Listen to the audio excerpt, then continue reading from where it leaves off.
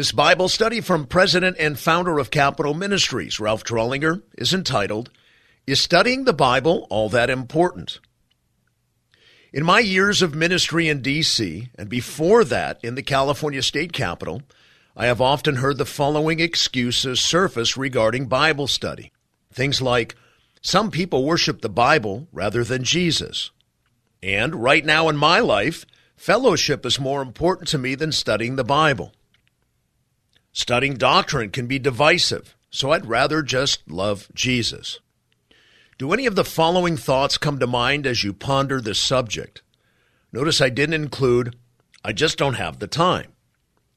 Elected officials are all too smart to suggest this because both they and I know that time is a function of priorities. So to say that is to admit Bible study is not a priority. So in this week's study, I will attempt to address each of these three excuses, hoping to stir your mind in this regard. I will also explore some practical benefits from a habitual lifetime of study. As a result, you will gain a greater conviction to diligently study the Word of God and develop a habit for a lifetime. Our introduction. In keeping with our occasional studies from the Old Testament book of Proverbs, this week I would like you to take notice of all that Solomon has to say about the importance of God's Word. Each of the aforementioned excuses is sometimes used as a spiritual reason why someone refrains from involvement in serious Bible study. Before addressing each one of these individually, notice what Jesus said in the Great Commission, the last words of instruction spoken by him to his followers prior to his ascension into heaven in Matthew 28:19 through 20. Go therefore and make disciples of all the nations, teaching them to observe all that I commanded you. One of many implications of this passage in God's expectation that we will know his book, i.e., teaching them, combined with the word all. This point is further underscored by the Apostle Paul in the book of Acts, chapter 20, verse 27. Luke records Paul's interaction with the visiting Ephesian elders, where Paul said to them, For I did not shrink from declaring to you the whole purpose of God. From these two passages, we get the powerful message that God expects his followers to know his book, in all and in whole. Beloved, it stands to reason that you cannot live by God's precepts if you don't know them. On the other hand, if you choose to obey only a portion of them, you deem yourself the final authority and not the Lord whom you claim to serve. Further, in the Great Commission passage, God calls us to be his disciples. It is important to know what exactly the word disciple means. Disciple is the Greek word mathetes, which means a learner. Better, math, the root of the English word mathematics, means thought accompanied by endeavor. Perhaps you can see where I'm going with this. Believers who are intent on spiritual growth must by definition be in the state of continual biblical thought accompanied by endeavor. Better, perhaps, I like to think of the Greek word math in terms of someone who can calculate. A disciple is someone who can calculate the world in which he lives through the lens of Scripture. That is what it means to be a disciple. And lest you think you might have to go it alone, God has given believers, pastor, teachers, to equip them in and with the Word of God in order for them to become wise at calculating all matters in life through Scripture. Ephesians 4:11 through 12 states this, And he gave some as evangelists, and some as pastors and teachers, for the equipping of the saints for the work of service, to the building up of the body of Christ. In Scripture, mathetes is often juxtaposed with didaskalos, meaning teacher. A disciple, then, is biblically defined as an endeavoring biblical, calculating thinker who is sitting under at least one God-given pastor-teacher. Summarily, it is biblically incongruous to posture oneself as a maturing believer while failing in one's dedication to regular Bible study. And to the other side of the equation, it is important to add here that, unfortunately today, The vast majority of American churches serve up sermons devoid of much in the way of serious Bible study. All that to say, I realize it is not that easy to be a disciple, and it is impossible if you rationalize away serious Bible study per any one of the three aforementioned excuses. You must not rationalize away the Word of God. Regarding the three common myths as stated in the introduction about Bible study, let us take them on one at a time. A. Some people worship the Bible rather than Jesus.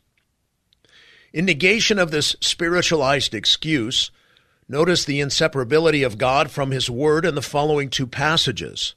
Psalms 138:2 states, I will worship toward thy holy temple, and praise thy name for thy loving kindness and for thy truth. For thou hast magnified thy word above all thy name. King James Version. God and His Word are inseparable in this psalm.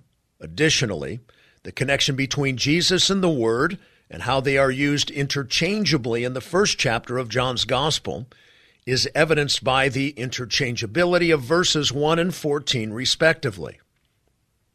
In the beginning was the Word, and the Word was with God, and the Word was God. And the Word became flesh and dwelt among us, and we saw His glory, glory as of the only begotten from the Father, full of grace and truth. As if those two passages were not convincing enough, Psalm 33:6 credits the Word of God with creation. God literally spoke the universe into existence. By the word of the Lord the heavens were made, and by the breath of His mouth all their host.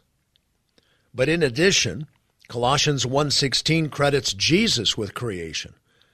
For by Him all things were created, both in the heavens and on earth, visible and invisible, whether thrones or dominions or rulers or authorities, all things have been created through Him and for Him.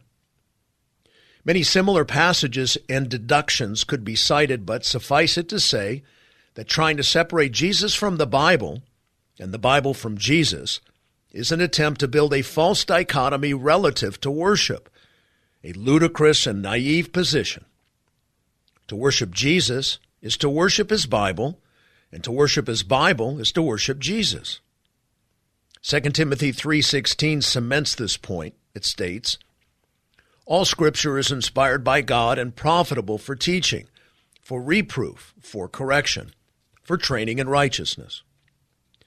The Greek word for Scripture is graphe, and the Greek word for inspired is theopneustos.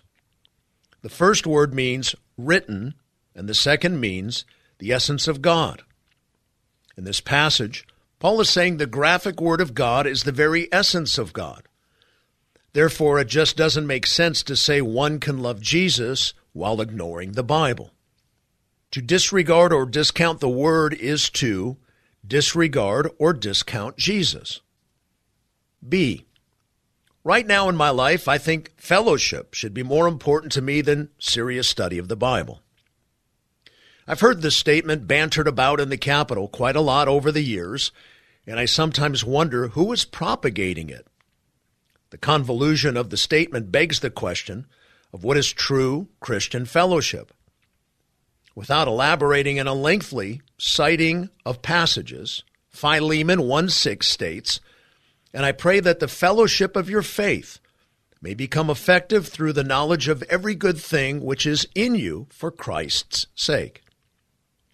Paul is instructing Philemon that true fellowship, one believer with another, is directly related to one's knowledge of his own identity in Christ, which knowledge and the basis of its genuineness can only be gained via diligent study of the Word of God. 1 John 1:7 states in this regard, but if we walk in the light as He Himself is in the light, we have fellowship with one another. To the degree that we are illuminated by His Word is the degree to which we can achieve genuine fellowship with one another. And lastly, Scripture is clear that true fellowship can only be achieved between true believers. Note 2 Corinthians 6:14. What fellowship has light with darkness? It follows then that fellowship groups devoid of authoritative Bible study accomplish little in terms of spiritual maturity in the life of individuals.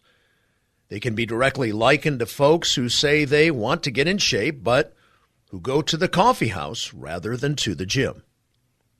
C. Studying doctrine can be divisive, so I'd rather just love Jesus.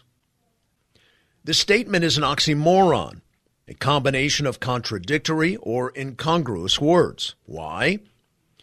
Because whenever one mentions the name of Jesus, he is representing some kind of doctrine. Who exactly is the one you are mentioning and say you love? Is he God incarnate? Is he the Lord of the universe? Does he call people to repentance? Is Jesus the only way to God? Notice what Jesus himself said about divisiveness in Matthew 10:34. It states, "Do not think that I have come to bring peace on the earth. I did not come to bring peace, but a sword."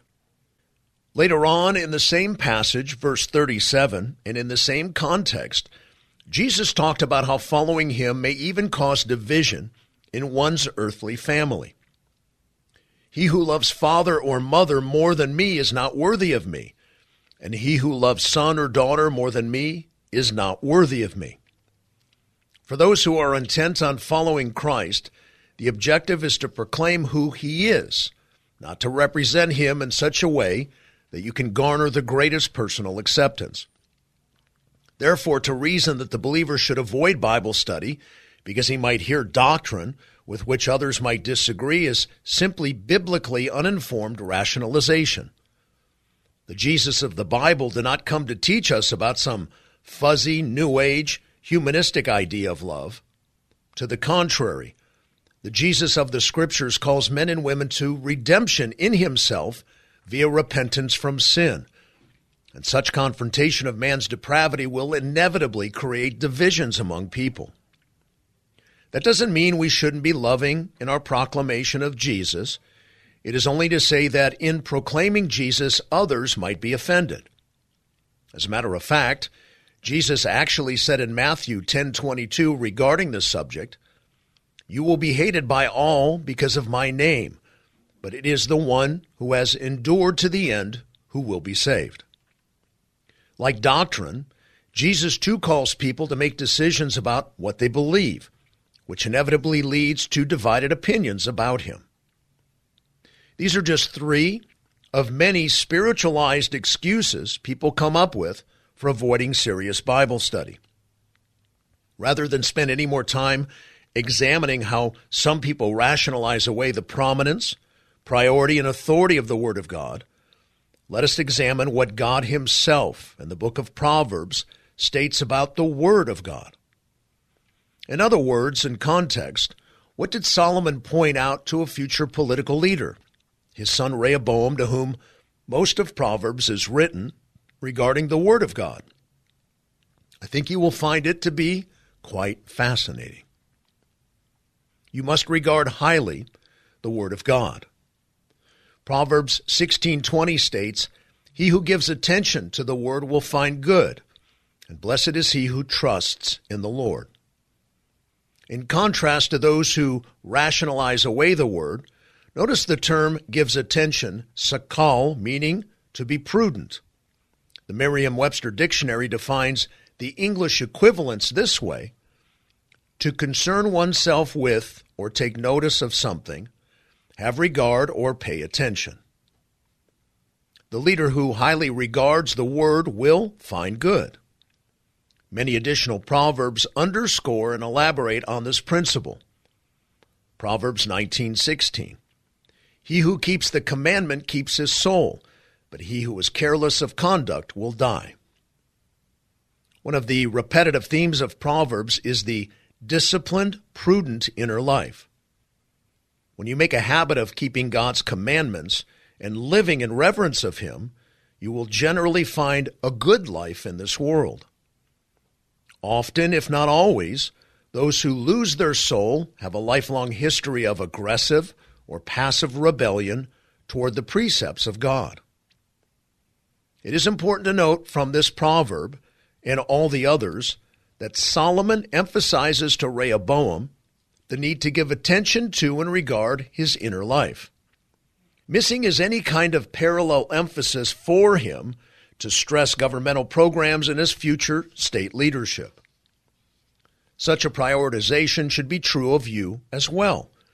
This is how you keep from dying, so to speak, while holding office with all its various pressures.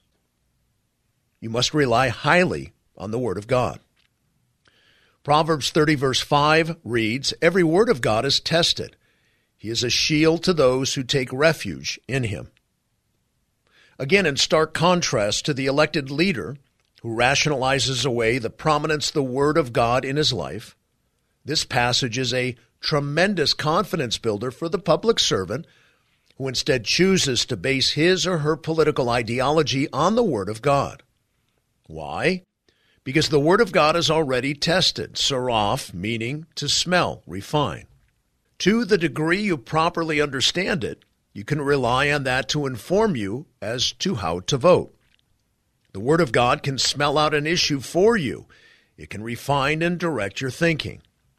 This means you can argue for scriptural positions in public debate and later never find yourself in want for having taken the wrong position. God's Word, in that it is previously tested, can be a wonderful shield to your political ideology if you will rely on it.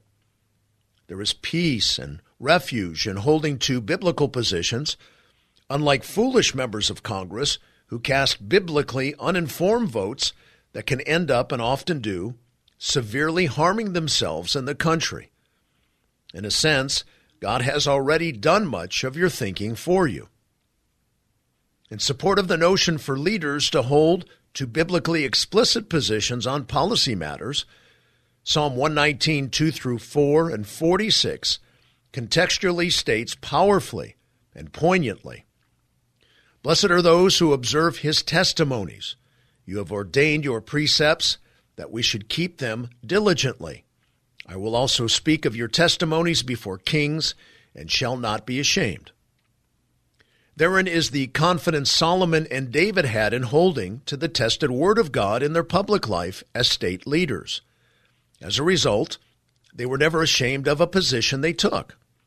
Today's lawmakers can rest their heads at night when their positions are steeped in the precepts of God's holy Word. You can rely on the Word of God when you cast your vote and not be ashamed. You must be restricted by the Word of God. Proverbs 30 verse 6, "Do not add to his words, or he will reprove you, and you will be proved a liar." It is important to not read into the Word of God attempting to justify life decision or policy positions that are not biblically explicit. This is tantamount to adding to the Word of God. Where Scripture is dogmatic, one must be dogmatic, and where it is more of a compass than a roadmap, you should look to incorporate its principles in using it to support policy positions. Reason from Scripture versus reading into Scripture what you want it to say. Solomon echoes in this proverb a directive that recurs throughout the Bible. God's revelation is not an open matter. Scripture is no longer being written. Note Revelation 22, verses 18 through 19, in support of this point and application. "I testify to everyone who hears the words of the prophecy of this book. If anyone adds to them, God will add to him the plagues which are written in this book. And if anyone takes away from the words of the book of this prophecy, God will take away his part from the tree of life and from the holy city, which are written in this book." The point of application is not to play loose with the Scripture in support of policy when Scripture speaks to the contrary or does not speak specifically to an issue.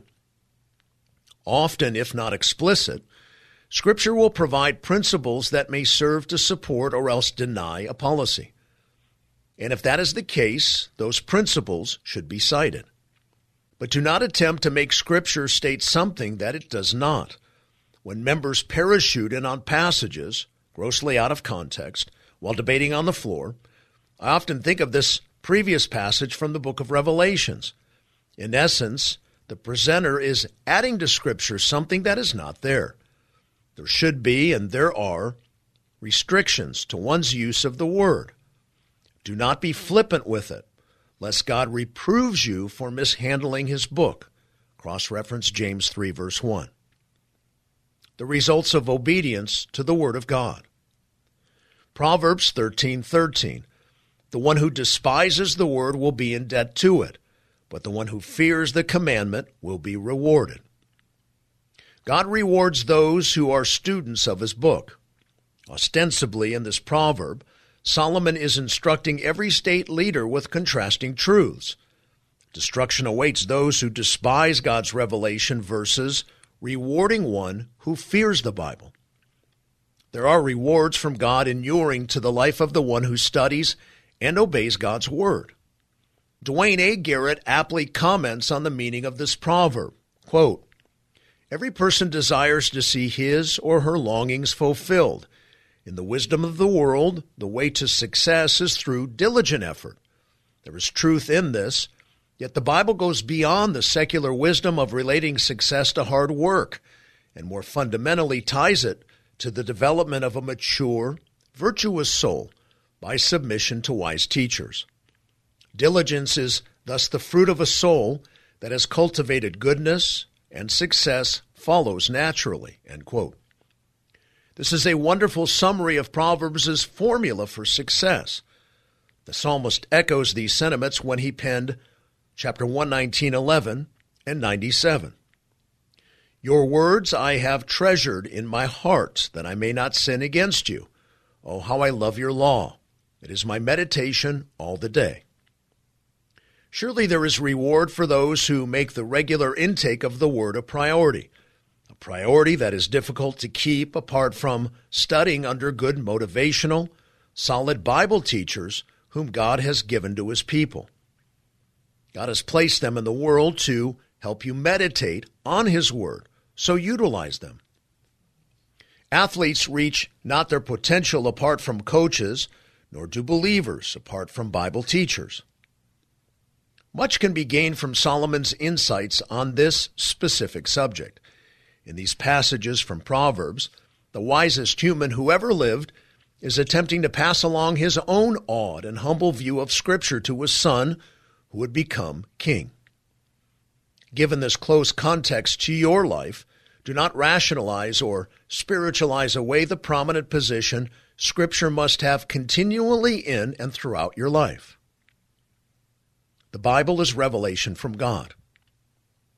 The repeated internal testimony of the Bible is that it is the written revelation from God to mankind.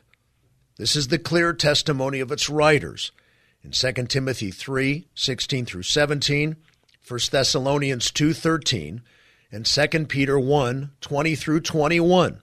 Therein Paul and Peter respectively state, all Scripture is inspired by God and profitable for teaching, for reproof, for correction, for training in righteousness, so that the man of God may be adequate, equipped for every good work. For this reason, we also constantly thank God that when you received the word of God, which you heard from us, you accepted it not as the word of men, but for what it really is, the word of God, which also performs its work in you who believe. But know this first of all, that no prophecy of Scripture is a matter of one's own interpretation, for no prophecy was ever made by an act of human will, but men moved by the Holy Spirit spoke from God. Thousands of other passages attest to the godly origin of the Bible. As simple as this truth is, the Bible is revelation from God.